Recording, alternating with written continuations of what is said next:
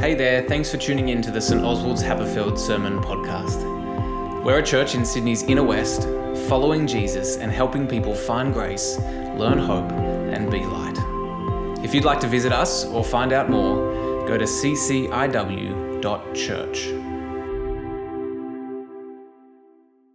Hello, my name is Ethan. I'm a member here at St Oswald's and also doing a ministry apprenticeship, which sees me hanging out a lot with Angus, which is a delight, and learning a bunch of things. And I'm just thrilled to be able to preach to you this morning.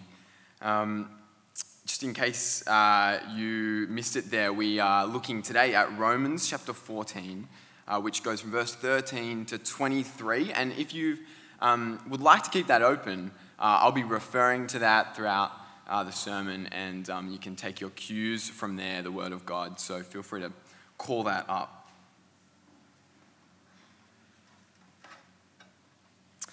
We love choice. Take your pick. What would you like? Is the question we get asked as we walk up to the person standing behind the counter at Papa's Patisserie, Happyfield, or Raphael's Bakery. You name it and they'll say it. What would you like? At Shanghai Night Dumplings in Ashfield, it's not the question, but the 10-page menu that alerts you to the many choices you have. While at Gelato Messina in Glebe, the flavors are almost endless, and naturally the choices are almost endless too. How do I even choose becomes the real question. And so, to make the whole process easier, the decision is made to come visit again to avoid missing the chance to choose the other flavors. And so the inevitable cycle begins. We walk toward the waiter and we ask the question, or we're asked the question rather, what would you like? It's sweet to hear because when we hear the question, we know we are free and we have freedom. But one day, for some of us, and perhaps it's already happened for you, you begin to hear that question less and less frequently, and ever increasingly you find yourself without choice. How could it be that here in the inner west, with cafes coming out of our ears and Western individualism shooting through the roof, that you might get asked that question less and less? What would you like? And it's not that hard to imagine why, actually. Life's circumstances can begin to constrain you. Perhaps you still visit Messina to get your fix, and it's not a freedom you have to give up.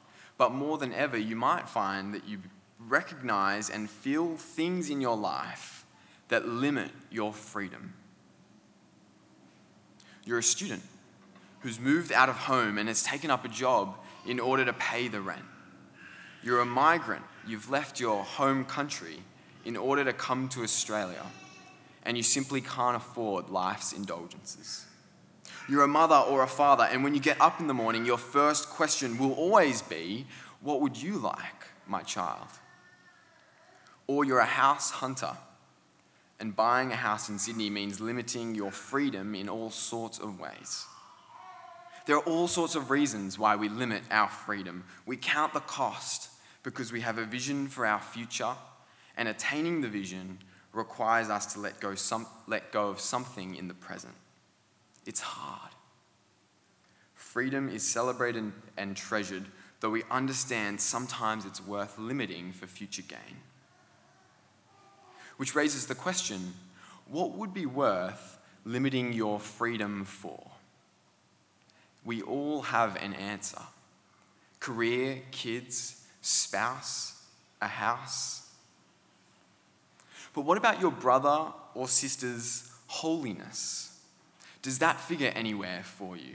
In today's passage, Paul turns the freedom question away from the big ticket items that we'd be willing to sell an arm and a leg for, and turns it instead towards the obedience and faithfulness of our brothers and sisters. If you are free to do what would be sinful for your brother or sister, would you give up your freedom for their faithfulness? Today, we're going to see that God's love, when it gets deep into our hearts, will move us to give up our freedom for the sake of others. And when it does, we'll be a community that's radically attractive to those around us. Just 2 points for you this morning. Point 1, the voice of conscience. And point 2, God's freeing love. Point 1, the voice of conscience. Many people today view the Bible as a big book of rules. You read it. Maybe you pause to think about it, but the real name of the game is following the rules and doing exactly what the Bible tells you. Say goodbye to your freedom. But if you've spent a bit of time reading the Bible in your life, you'll know it's not nearly that simple. And perhaps you've even thought to yourself, if only it were that clear and easy. God hasn't given us a comprehensive rule book. At its heart, Christianity isn't about following rules. It's about following a person, Jesus Christ. And there's plenty that Jesus taught about.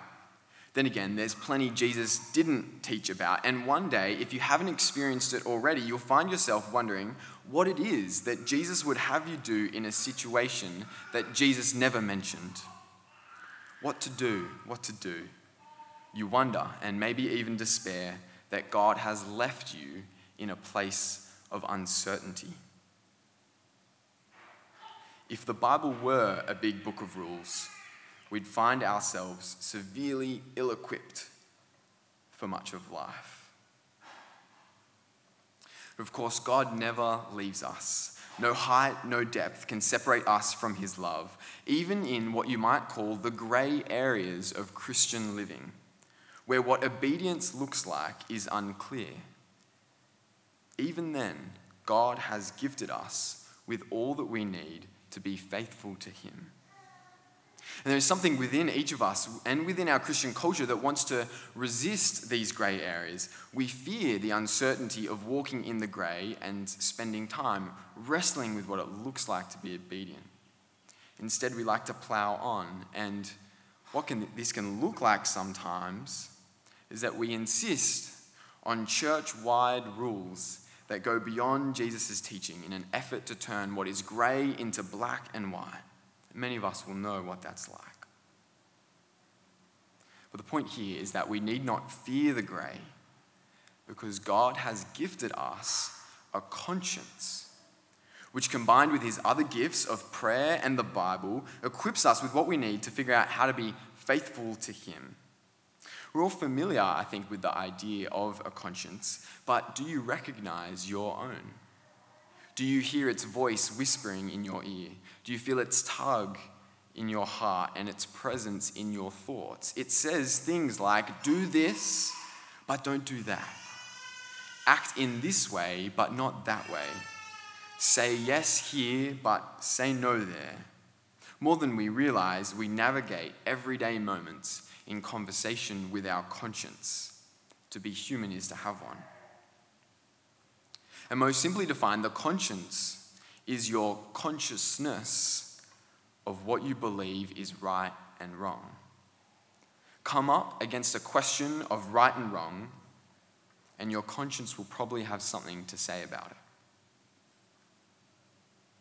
If you'd like to test this, I invite you to have a conversation with a group of people after church this morning and work your way through some of these topics.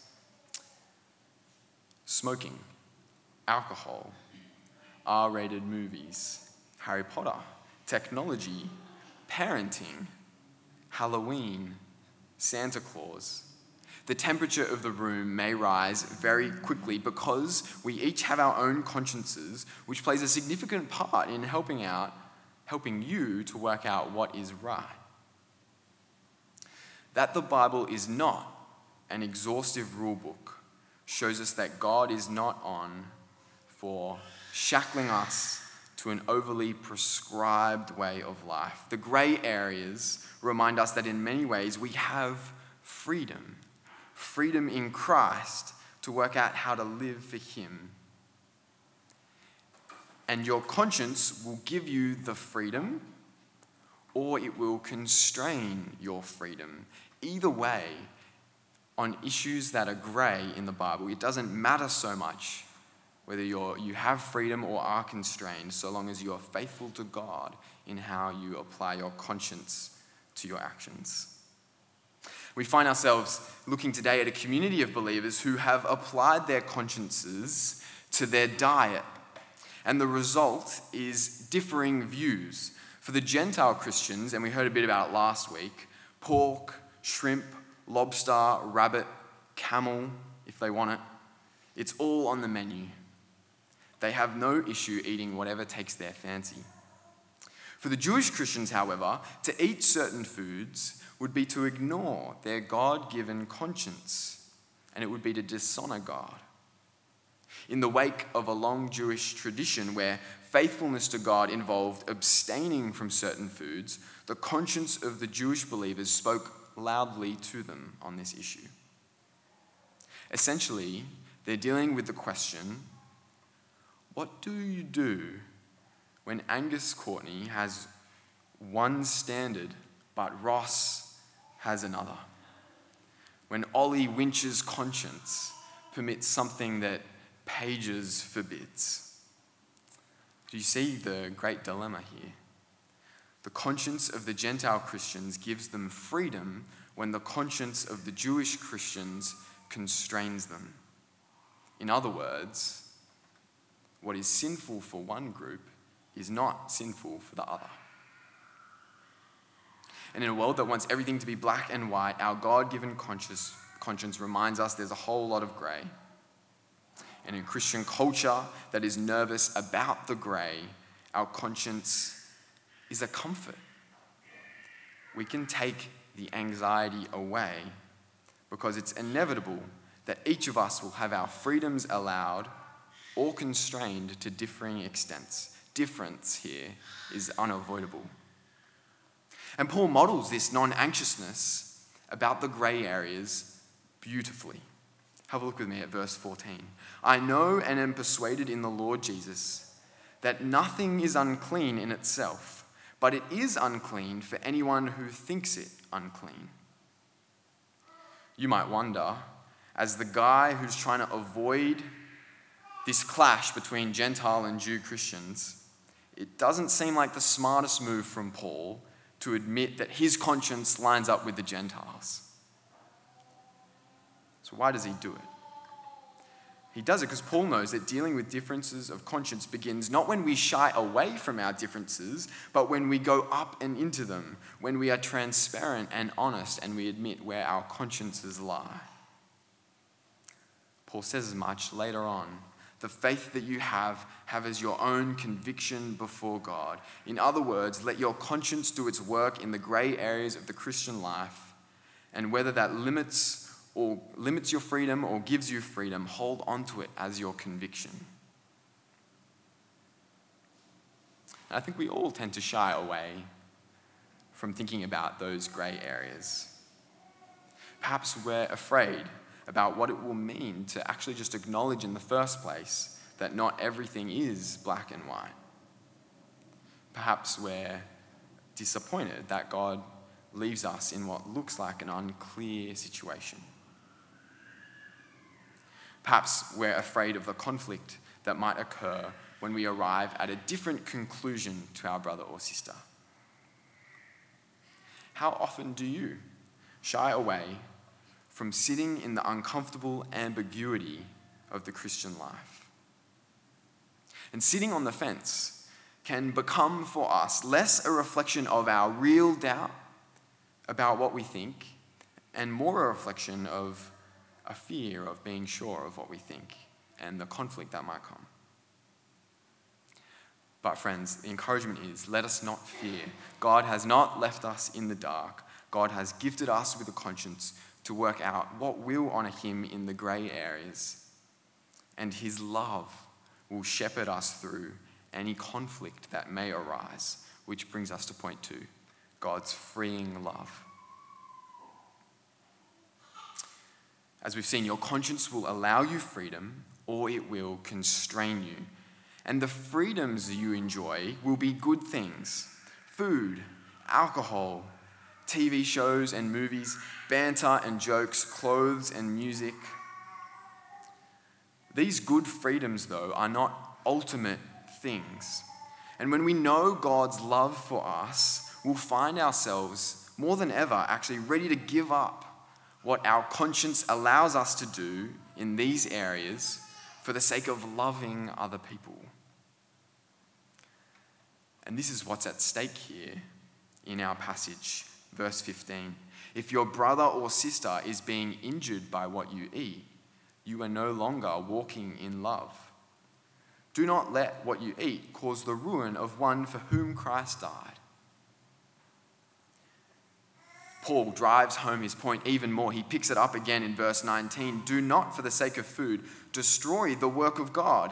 Everything is indeed clean, but it is wrong for you to make others fall by what you eat. It is good not to eat meat or drink wine or do anything that makes your brother or sister stumble. You see, the freedom of the Gentile Christians to eat anything was in danger of injuring, ruining, destroying the Jewish Christians. And the seriousness of Paul's words here might seem extreme to you, but perhaps more than you realize, we live this out. We live the seriousness of this out. Let me explain. How do you act when children are around? Are you careful of the movies, the TV shows, the songs you consume? Are you careful of the jokes you make? Are you careful of the conversations you have within earshot of a child? We know that children can't handle things that we can. What we can watch freely, a child will be damaged by. So too with our brother or sister who doesn't enjoy the freedom you have. Is it patronizing to live this way? Well, if we live without a sense of superiority, it's not patronizing, it's just loving. Because if we insist on our freedom, we may do serious damage to our brothers and sisters. Either, option one, they'll participate in what we're doing when they really shouldn't, and so they'll sin before God. Or point two, they'll leave us and form their own church somewhere else because rightly they can't be around us if we're going to lead them into what will be sin. But there's a better way. God is a good Father. His wisdom is perfect. And when we give up our freedom, we tend to think we're going to lose, that we'll be empty, self-denying, and we'll miss out. God knows instead that what looks like emptiness is actually gain. We'll gain joy, peace, and righteousness. God does not leave us empty-handed. When we give up our freedom for the sake of others, we gain rich treasures. Verse 17, for the kingdom of God is not food and drink, but righteousness and peace and joy in the Holy Spirit. God is good and offers up for us righteousness, peace, and joy.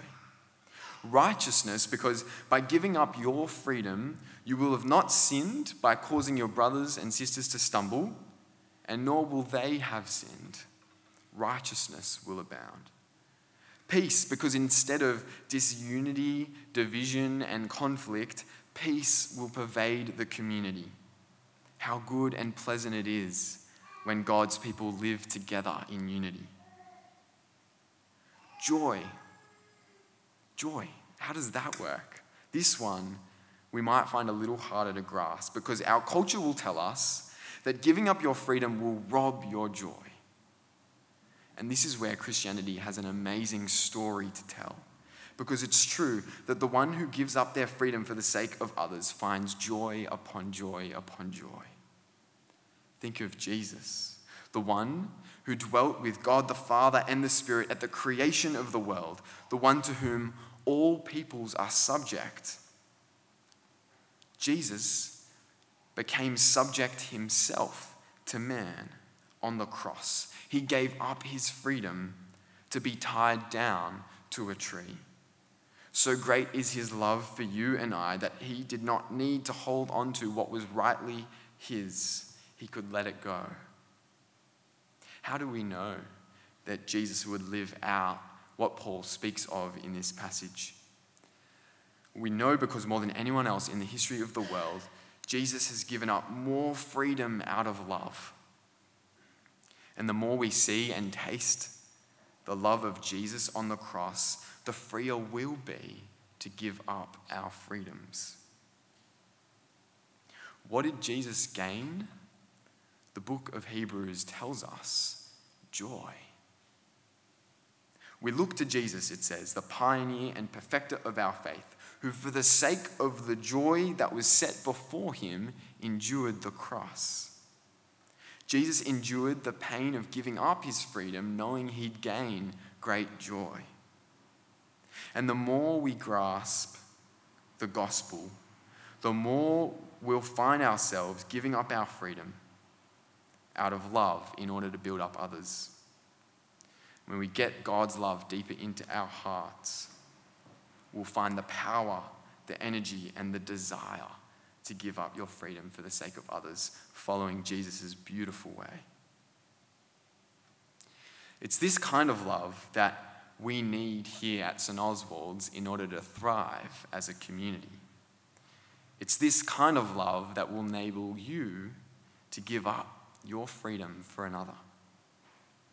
We're only 2.5 years into life as a church, 2.5 years into relationships with each other.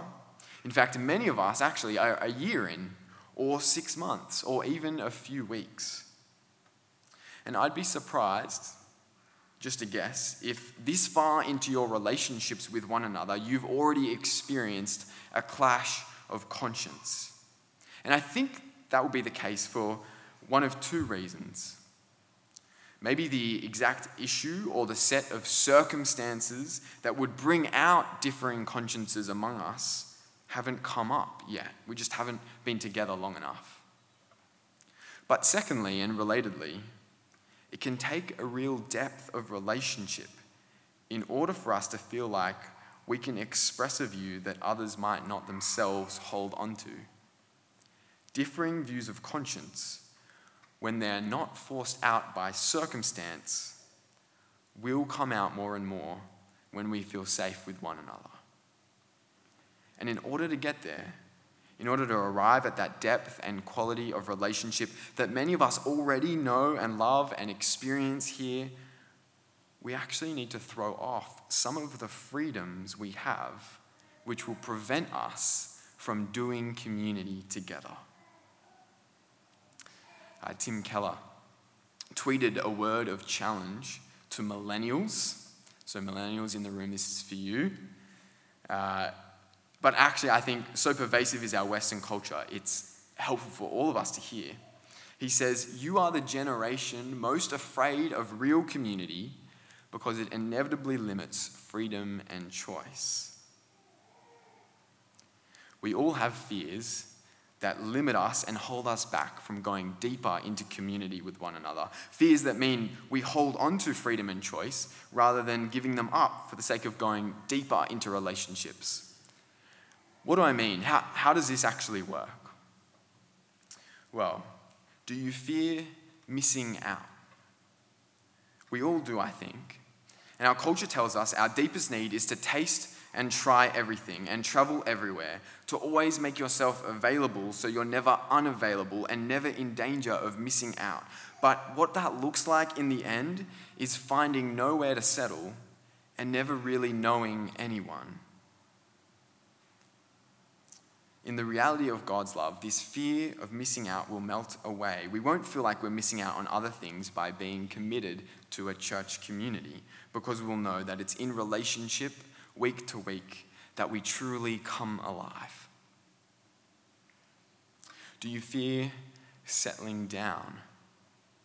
We've been told our whole lives not to settle for anything. We're paralyzed, we can be paralyzed about committing to someone or some place because we might find ourselves settling for less. But in the reality of God's love, this fear will melt away. We won't fear settling down because we know we don't need to experience it all in this life. We have eternal life to come. So we can settle down now and dig into community. Do you fear accountability? Perhaps our culture is community phobic because we're accountability phobic to a degree that inhibits us from seeing the value of loving correction. We avoid community perhaps because we're scared for anyone to know us well enough to call us out on anything. But in the reality of God's love, this fear will melt away because we'll know how deeply God loves us in our mess and brokenness. We'll know that we're accepted by Him at our very worst. And therefore, in a community of His people, we won't need to fear being known deeply by our brothers and sisters at church.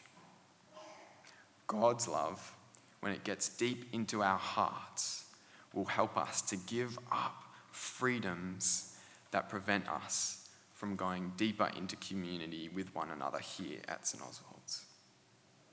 We'll be unafraid to give up our freedom for the sake of others. And when that happens, as that continues to happen, as it already happens amongst us, we'll be a community that's radically attractive to those around us. Let's pray.